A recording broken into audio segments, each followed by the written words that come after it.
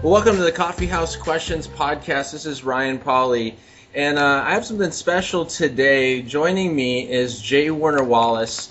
If you don't know who he is the cold case homicide detective, national speaker, adjunct professor at Biola, and one of the faculty members here at Summit Ministries. And so, Jim, thank you so much for joining me. Hey, I'm really glad to be here. Isn't Summit a great place? I was so surprised to see that you were part of that now here at Biola yesterday. It was just awesome to see you. And I thought, wow, I guess all of us who do this work understand and why we need to train them and get them ready. And Summit's a great place to do that. Yeah, absolutely. I think, when I heard about Summit and knowing that I'm a teacher, I have my summers off, I said, yeah, I have to get involved there in just what they're doing. And it's just amazing having 213 students here at California and just the impact that they have all across the country, in Colorado and Tennessee as well. So I know. Yeah, I always wonder, if we could somehow trace them, and I think we need to do a better job at doing that. But how many years now has Summit been turning out students who come out of that program, and they'll tell you that they feel like they've been forever changed and solidified in their Christian worldview. And then I always wonder, well, I'll bet you they're doing some amazing things all over the country. We just don't even know exactly what they're doing. Yeah. But I bet you if we were to go back and look, it's kind of like if you looked at Francis Schaeffer's involvement and L'Abri and how he impacted an entire generation of thinkers who ultimately, like Nancy Pearcey, for example, all of these folks who have spent some time with Schaeffer. I wonder, wow, what are we going to hear a generation from now about young people who spent time at Summit? Yeah, well, and even this morning, Dr. Jeff Myers, the president of Summit Ministries, came to speak here in California, and Sean McDowell did the introduction and said, hey, back in 1994, I was sitting at Summit Ministries listening to you, Dr. Jeff Myers, speak. Now Right. Sean McDowell has his doctorate in apologetics and is, one of the top, youth apologetic speakers in the country. And so even, there's a huge example of just the impact that Summit's able to have. Yeah, no doubt about it. No doubt about it. Awesome. Well, I know I've mentioned this, I think to you, but I don't know how many people listening know. But Coffee House Questions started because of your encouragement, Jim. Well, I'm glad to hear that. And just you writing a lot about how Christians just need to get out there and blog and start sharing information. And so I thought, I think I could do this. And so I started the blogging. And I think you got on me 2 or 3 times that I wasn't posting frequently enough because it was a little sporadic there at the beginning. But now you're doing great, and I repost your stuff on social media all the time. I feel like you've just really kind of blossomed and grown as a. I always say that we have to stop being merely content consumers, which is easy to do when you have this internet out there, right? And we're all Christians who are interested in the evidence or interested in why we should make a case for what we believe. And so it doesn't take long for us to kind of surf through, and we're constantly consuming information, reading articles. But at some point, like all of us, as you mature as a Christian, there's probably a point at which you're being taught less and find yourself teaching more. And that's kind of true for us as apologists. At some point, you have to transition from content consumer to content creator. Yeah. And all of us can do this because there's always somebody who knows less than us. And we can take the people who know more than us and translate back down for the people who know less than us. And if we do that, I think we'll begin to kind of take back some ground on the internet for sure. Absolutely. And so it's just exciting having you on this podcast, since it was in January that then you encouraged me to start the podcast, and so I ran with it. And so it's great having you on as one of my first few guest interviews. So I just appreciate that, and I just want to thank you. Yeah, no, really glad to be here. And you're doing great work. So people who maybe catch this podcast or don't even know that Ryan's got the blog that he's posting at regularly, it's important to go back and I think we need to be very balanced in how we consume this information, right? So, I think it's great that we have videos and audio podcasts, and it's amazing to me how much of your attitude about life is determined by what you consume, what you're thinking about, what you're watching, what you're listening to. And I find myself, whenever I'm struggling with sin, just my sin nature, my fallen nature, I have to I start to recontrol and rededicate myself to the kind of music I'm listening to or the kinds of podcasts I'm listening to, because I'm listening to something. And so that's why if you've got somebody who's creating audio and writing blogs, to make sure that you need to do both, read and listen. Yeah, awesome. Well, I kind of want to jump in this with you, not take up too much of your time today. Okay. But I know that you have a very kind of a unique approach to working with students.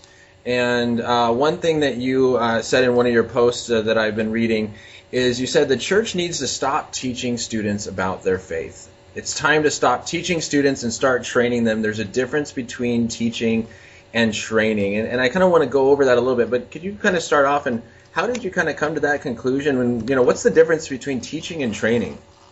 Well, a lot of it for me was just my experience as a police officer and then as a youth pastor. So, officers train and first responders generally train. And the reason why we train, and we train so often and so consistently, and we're required to do that even by our post certification here in California. So we're constantly training. And if you think about it, we're training for scenarios that many times won't even happen. So we train for those, 1% events, knowing that the next shift we work, we probably won't encounter that. And it might be a year or maybe your entire career before you'll ever have to do this thing that you train for every month. And, well, why are you training? Because you don't know if it's the next shift that you're going to have to actually do it. And the fact that you know that the next shift you might put into practice, something that you're trying to master right now, raises the bar on the amount of attention you're going to pay. And so we're always doing training in several categories, right? Training in terms of what the law is, training physically so we can respond in a fight situation or to save somebody. We're training with our weapons. We're training in a number of different categories because we really believe that we might have to use this in the next shift we work.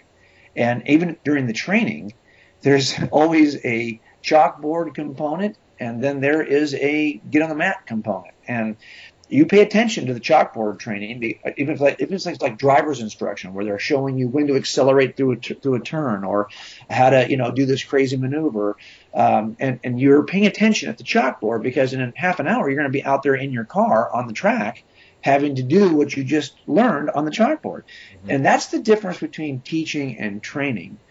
Training is just teaching with a calendared, scheduled test that makes the teaching real, in which you're going to have to put up or shut up.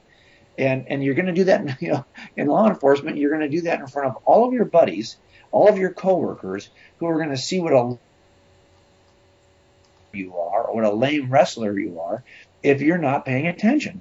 And that kind of pressure is really the key component. So what I've tried to do when I got to be a youth pastor is I realized that I can teach theology on Sundays and I can teach apologetics on Sundays, and I can teach the Christian life and behavior and how we think about how we ought to live on Sundays. But to be honest, it all starts to sound like blah, blah, blah, blah, blah, blah, blah to students unless you calendar an event that forces them to put that teaching into practice. And that's the difference between teaching and training. Yeah. And so that's one of the kind of the first points that you have. So you've taken this idea of training students and kind of made an acronym out of it, TRAIN. And right. So the T in TRAIN is test, and you say to challenge students to expose their weaknesses. And you kind of said a little bit about the reason for the test. How do you test students when you're training them in theology and apologetics? Well, I know you probably there at Summit you'll see that Sean will occasionally role play as one of his sessions, and we started doing that. Sean actually watched us do that with his group, and he saw the value in it because we took his group to Berkeley and to Salt Lake City, and he had never been on that kind of a trip before, and we were doing these trips in an effort to activate the teaching. But we have to start by giving students a reason to pay attention. Or in a training session as a police officer, and you were wondering whether or not you need to do this or not, why you should even care. Well, guess what? They'll put you on the mat and they'll choke you out in 5 seconds, and you realize, wow, I don't want to be choked out in 5 seconds. So what do I have to do in order to learn how to survive a little better on the mat? And then for the rest of the day, you are engaged because you know at the end of the day you're going to be tested again, and you just saw that you got choked out in 5 seconds, so you realize you have a need that you have to meet because I'm not ready. And that's the kind of thing we do with students. We need to show them how crummy they are at defending what they believe. And once they see how crummy they are, they will pay attention because they don't like the way that felt. And so we will either put them in front of a real atheist, which I've invited a number here to my to my youth group over the years, but then we occasionally would have a hard time scheduling the atheist to come in, and to spend time talking to our students about why Christianity is such a joke in his perspective, from his perspective. But I was an atheist until I was 35, so I just simply started role playing when I couldn't find somebody to come in and talk to my class. And I think Brett watched me do that. Brett Kunkel watched me do that for a couple of times. Before long, we're all role playing based on our continued exposure to the non-believers we work with, and we're trying to be very careful not to build straw men, trying to be very careful to articulate their position. For me, it's pretty easy because those were my positions for 35 years, and I felt like I was a pretty thoughtful atheist, and so I simply would launch to the students. And at the end of an hour of role playing, and also, my family is Mormon. I have 6 brothers and sisters, all raised Mormon. So when I take trips to Salt Lake City, for example, to do Mormon outreach, I'm able to role play as a Mormon for my students pretty well. So I was role playing as the first step in all of this. And the reason why we do that is because we want, like in that training session for the officer, we want to show them what it feels like to get choked out in 5 seconds, so they'll pay attention afterwards. Yeah, and I've seen this kind of happen. I've taken that idea from you and Brett and Sean, and I had a youth pastor call me once and said, "Hey, I'm starting an apologetic study. Will you come role play an atheist?" And I said, "Sure, absolutely." So I went in, and after about 30 minutes of just question and answer and really challenging them, they were really kind of starting to break down and really worried. And at the very end, after I revealed that I was a Christian and kind of helped, one of the students said to the youth pastor, "We need to learn this stuff." And he said, "Yeah, why do you think we're starting this study?" Yeah, exactly. And I can tell you that it can be frustrating. And I've seen my son is really good at this. He's 27, and he's been doing this with us since he was about 12. So he's kind of grown up in this process, this system. So he's talked to a lot of atheist professors on our trips and a lot of atheist student groups. So now at 27, he's much closer to the age of the students we train. Mm-hmm. And he always looks young for his age anyway. So it's like he's about 23. So here's a guy who comes in, and we noticed this on one of our very first trips, that the older guys my age who were atheists, who would go in and kind of come in and try to tell our students why they were wrong about Christianity, they had an impact. But the younger the atheists that we would bring in, who looked more and more like the student group we were leading, the more impact that atheist would have in kind of twisting our students. So I use Jimmy occasionally to do this kind of role playing, and I bring him in, and nobody knows he's my son, and man, you should see the impact he has. I mean, I think he can deconvert a room full of atheists, full of Christians, probably in about an hour and a half. He could get them all really to have such serious doubts about what they believe that it's sad. And when adult leaders who are in the room with you see that, they are like, wow, we need to do something. We cannot allow our students to be this unprepared, especially when the kind of challenge that Jimmy typically offers is just the challenge that he experienced himself at UCLA. He was there for his bachelor's degree in psychology, and he experienced this kind of pushback, as did my other son, David, who was in the hard sciences. So I think that's the first step. You have to test your students. Yeah. So after you test them and you kind of get them thinking and realizing that, man, there is a need for this. The second part of your training acronym is the R, and you say require, and that is to expect more from students that we sometimes think we can handle. You gave a story about your young girls being in the youth group with you, and you were teaching at a college level, yet here these young girls were able to understand the material. It wasn't too much for them. Right. Well, that's what my son Jimmy, he was 12 when we started this, and so he really wasn't a college student. A high school student, and we were pitching. Here's the thing: if you had a heart attack, and you knew you had to drop 30 pounds or die, you will become one of the best dieters on the planet because I got to drop these 30. You recognize the seriousness of your physical situation and that you need to drop the weight, and you'll do it because it's that or die. And when students are kind of shaken the way that these role plays typically go, I think that now they're committed to do a little more than you probably could get them to do before. because they recognize that I don't want it to stay. So now when we say on the heels of that, okay, we're going to change the course of this. We're going to equip you in such a way that you will never feel that way again. As a matter of fact, you'll be able to respond vigorously, intelligently, rapidly to the objections you just heard. Well, now suddenly they are willing to spend time with you, and you can raise the bar. Because before, if you gave them 8th grade work, it would be like, no, really. But now you can give them college level work, and they'll actually do it because they want to get to the level where they can defend themselves. And so you have to raise the bar. And by the way, we do this all the time as parents. I mean, I got so many parents whose kids are in the International Baccalaureate program or the Advanced Placement, the AP program in high school, and they're doing really well, and they expect them to do well in those programs. And if they're athletes, they're driving them all over the country for tournaments and softball and volleyball and all of that. And we've done that too. So we have high expectations in all kinds of areas for our kids. But then when it comes to, Sunday school or youth group, just show up. I mean, just attendance we feel like that's good enough. And so a lot of these youth groups that are really more focused on attendance then will do the things that provide, that guarantee that the highest attendance. And that usually ends up being, some form of gameplay during part of the session, kind of throw it in a way that's, at an 8th grade level. Well, it turns out we need to raise that bar. We need to require so much more. I ever listened to Timothy Keller, pastor in New York State, who is just an amazing pastor apologist. His sermons on Sunday, he raises the bar. He's growing a large church by raising the bar. Yeah. And so I know that we could actually take a different approach with our students and raise the bar and require more. And so that's the second step, is to start to require as much of our students in youth group as we typically do in their high school experience. Yeah.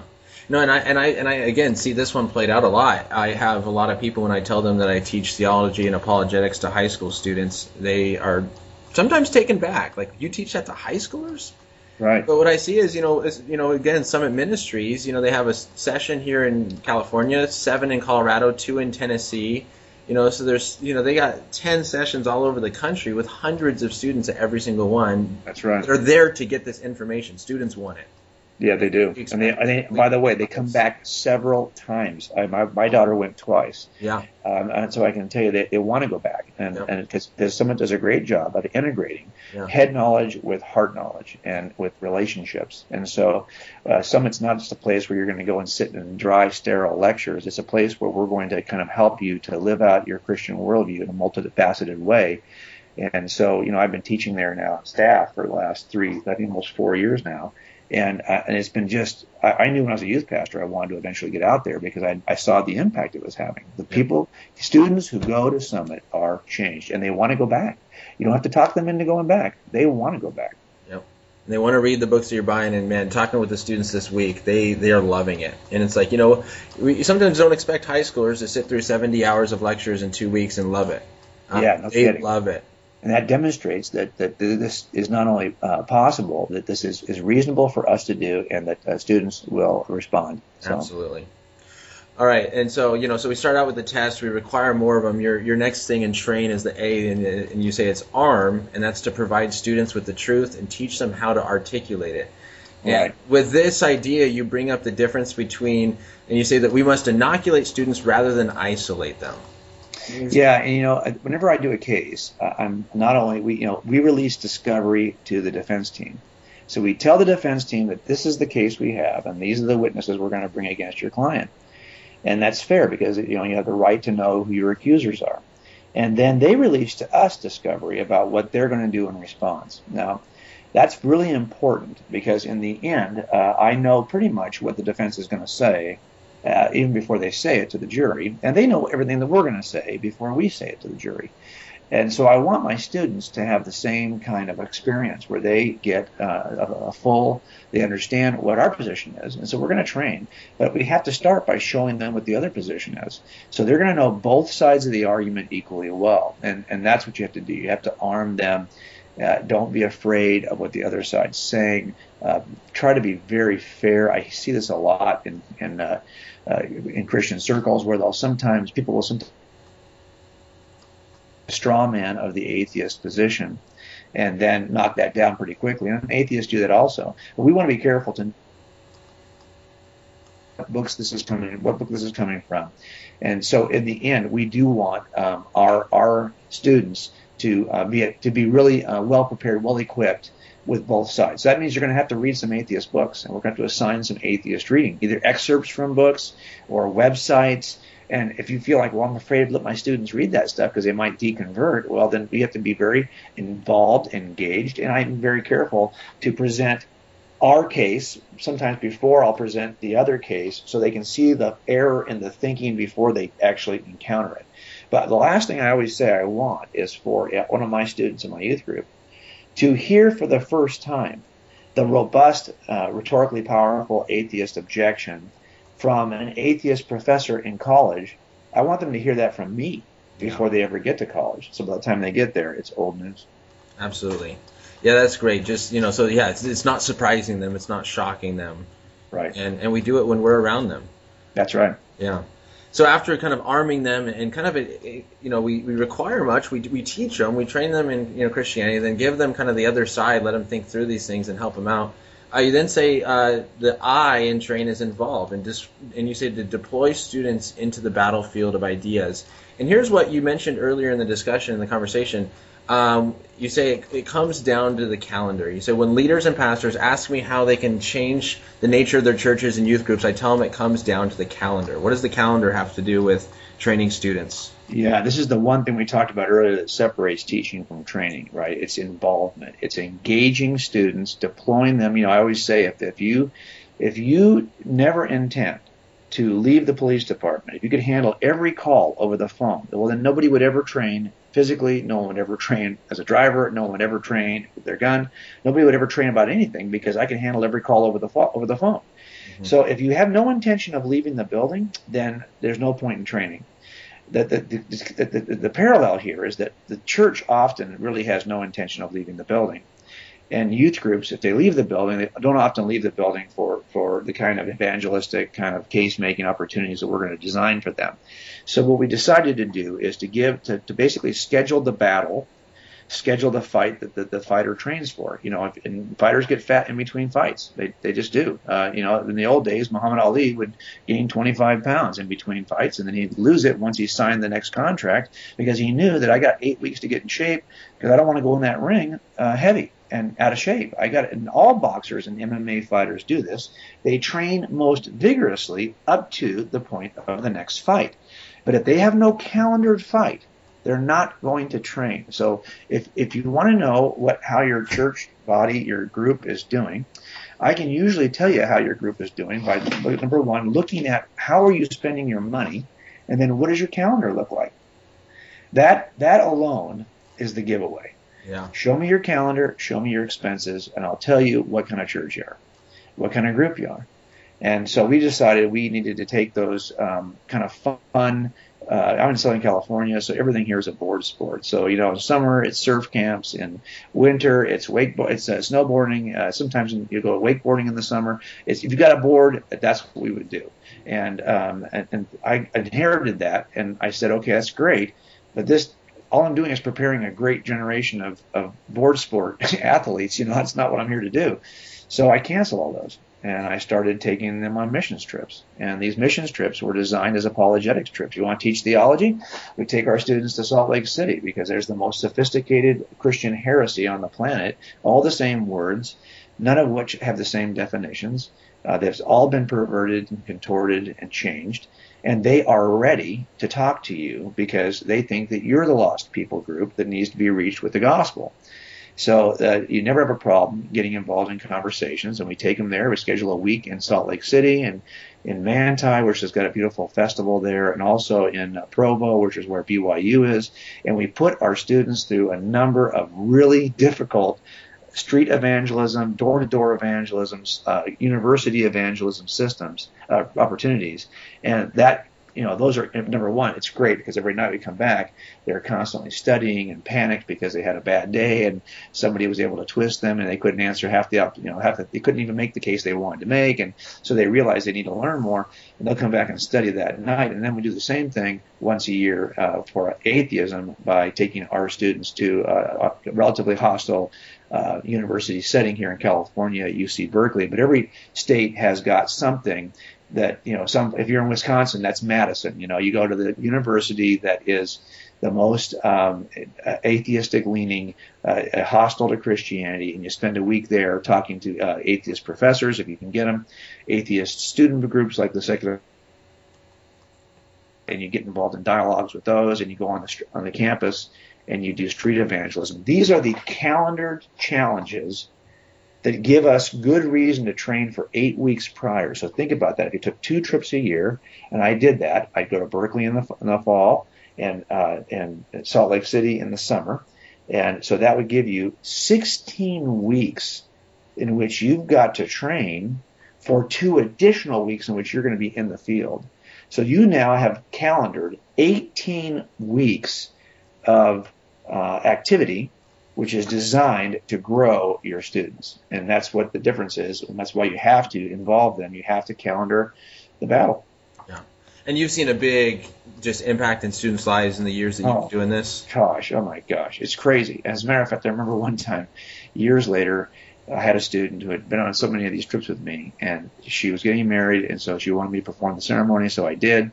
And I think we were either at the ceremony afterwards, and she said to me, "Do you think we're ever going to go like on another like beach kind of camp?" Because she was a college age student at that time, but she was helping with our youth group. And I said, well, I could if we're going to do that, if we're going to take another, like a wakeboarding trip or a snowboarding or surfing kind of a camp, we're going to have to cancel one of our either Utah or Berkeley trips. And she says, oh, we're going to forget it.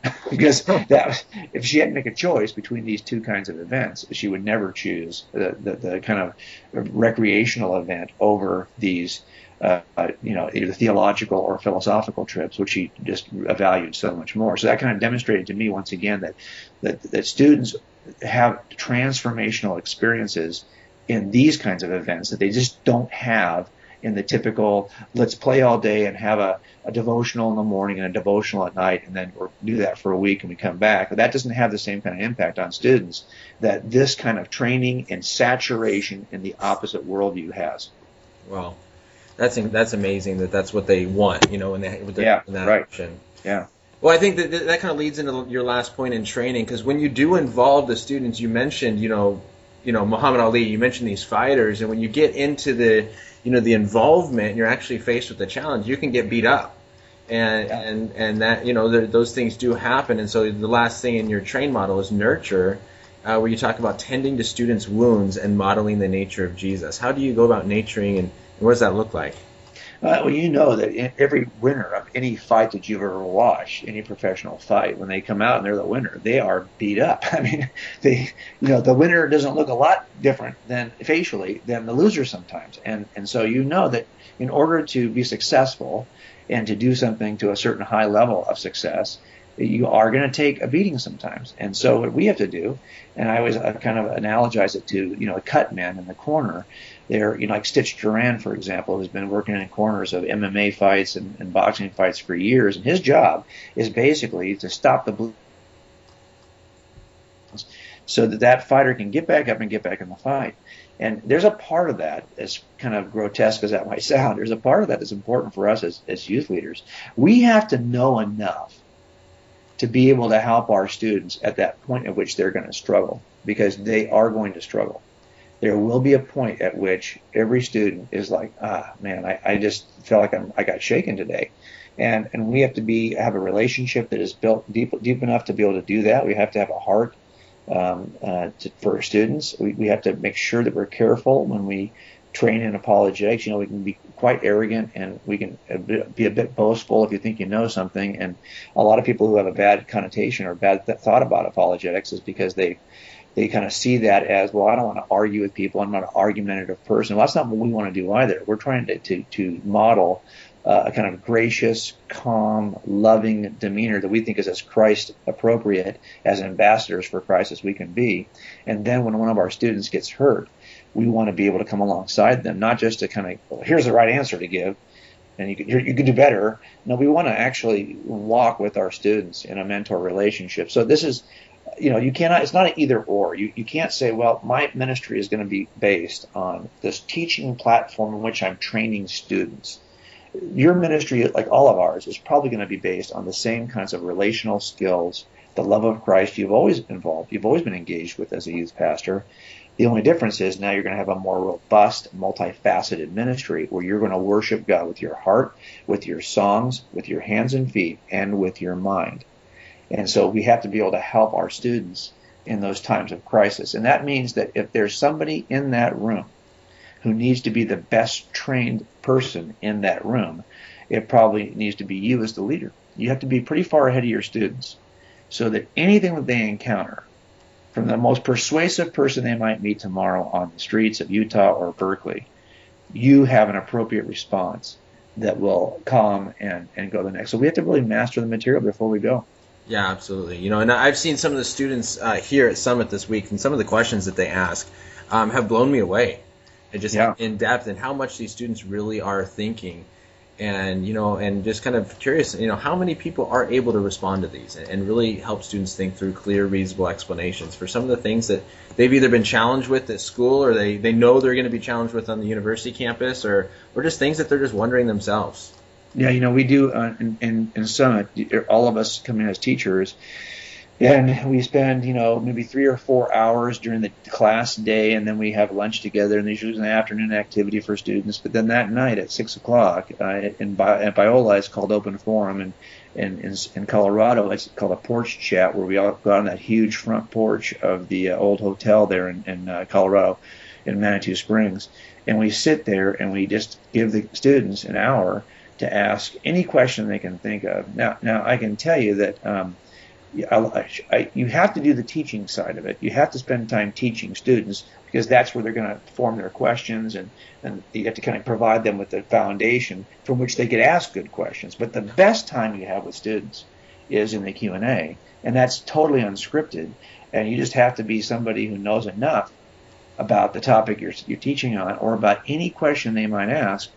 And this is tough, right? I mean, wouldn't you want to be that kind of person as a parent? So if you've got a high schooler, you'd hope, of course, that your youth pastor or whoever it is who's kind of discipling your students.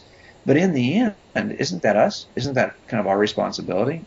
Now, it's not like my students, my own kids, I have 4, have spent a lot of time asking me tough theological questions. I think sometimes they've kind of heard all the answers and questions from students in our ministry, and maybe that's why it doesn't happen. But I do want this to be the case. I want them to know that if they have that kind of a question, that they can approach me and I can give them an answer. Wow. And it may not be the most satisfying answer, but I won't be, or I may just be one of those things where I say, that's a really good question. I haven't even thought about that deeply. Give me a couple of days, and I'll do that research and get back to you. We always talk about how it's important to just say I don't know when I don't know. Well, I can tell you, when you're on the stand, and I've known a lot of guys who struggled with this. They didn't want to be seen as the officer who was saying, I don't really know. But you know what? That's always the best thing to say when you're on the stand and you're being interrogated or cross-examined by the defense team. There are some things they're going to ask, and you know what? And I will just say to them, I'm not sure about that. If you give me my report, I can read it again and see if it's in there. I just don't remember. I mean, it may or may not have happened that way. Let me just look at my report to refresh my memory. So the best thing you can do sometimes as a parent is just to say, I'm not sure right now, but give me a chance to look, and I'll get back to you. Yeah. Awesome. Well, just kind of did run through this. We first, just start out with the test, help students see their weaknesses, because then they really have that desire to want to learn more. Expect more of them. Give them the truth. Teach them how to articulate it. Involve them. Don't just make them sit on the sidelines. And then be there to answer questions and respond to them when they kind of get beat up. And I think, just like you said, being a parent, I think that's a great example of, you don't just stick your kid in the room and hope that they grow up to be an awesome person. You got to let them out, but then, be ready to talk to them when they come home with problems. That's right. Right. Jim, thank you so much. I appreciate it. Thanks, Ryan. I'm looking forward to seeing your work and your ministry grow. So if you're listening to this podcast, just be sure that to get back over to Ryan's website and you click it and read it, and then get to consume this stuff. And we then also maybe it'll inspire you to do what Ryan's doing too. And so all of us who are interested, and we spend some season, kind of consuming the content, at some point it's our job to turn around and provide it for others. So thanks for having me. And hey, I want to encourage everyone too to make sure you check out coldcasechristianity.com. Jim has written some amazing books, and and those are great resources to have. And are you doing any Fearless Faith seminars coming up, or? Yes, we have, I think, one in Northridge, California coming up next. I think it's in September. So our calendar, I post a calendar at the Cold Case Christianity website, also at the crossexamine.org site. So this is really 3 of us from Summit who decided, hey, what would it be like if we could do a mini summit, if you could do kind of hit the high points of what we do at Summit over the course of, say, 7 hours. It's impossible, that's just crazy if you think about it. But what would that look like? And we created these Fearless Faith conferences. So it's me and Frank Turek and Mike Adams from Summit who go out and do 7 hours at a time. So yes, we have one coming up at Northridge in September, and we try to do about maybe 6 or 7 a year. And I post all of them always on my calendar so that you can kind of make sure that when they're coming up where they are. But we're all over the country, and if you've got a church that's interested in doing this kind of thing and exposing their kids, then now is the time to get to crossexamine.org and schedule one. Love to come. Awesome. Yeah, check out Cross-Examine, Cold Case Christianity, and the calendar and everything that Jim's doing. Thank you so much. I appreciate it. Thanks, man. Looking forward to talking to you soon. All right. Bye. Bye-bye. Well, thank you so much for listening to the Coffee House Questions podcast with J. Warner Wallace. If you missed it, I had Sean McDowell on last week talking about why we need to train students in apologetics. And next week, I will have Dan Britton, a Ratio Christi College Prep Director and Biola graduate, speaking about how to get apologetics involved in the local church. So be sure to check out last week. Look forward to next week. It's been awesome talking with you guys. Thank you, J. Warner Wallace. This has been Ryan Pauly with Coffee House Questions.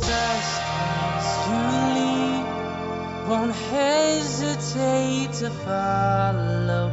Your love will guide my way.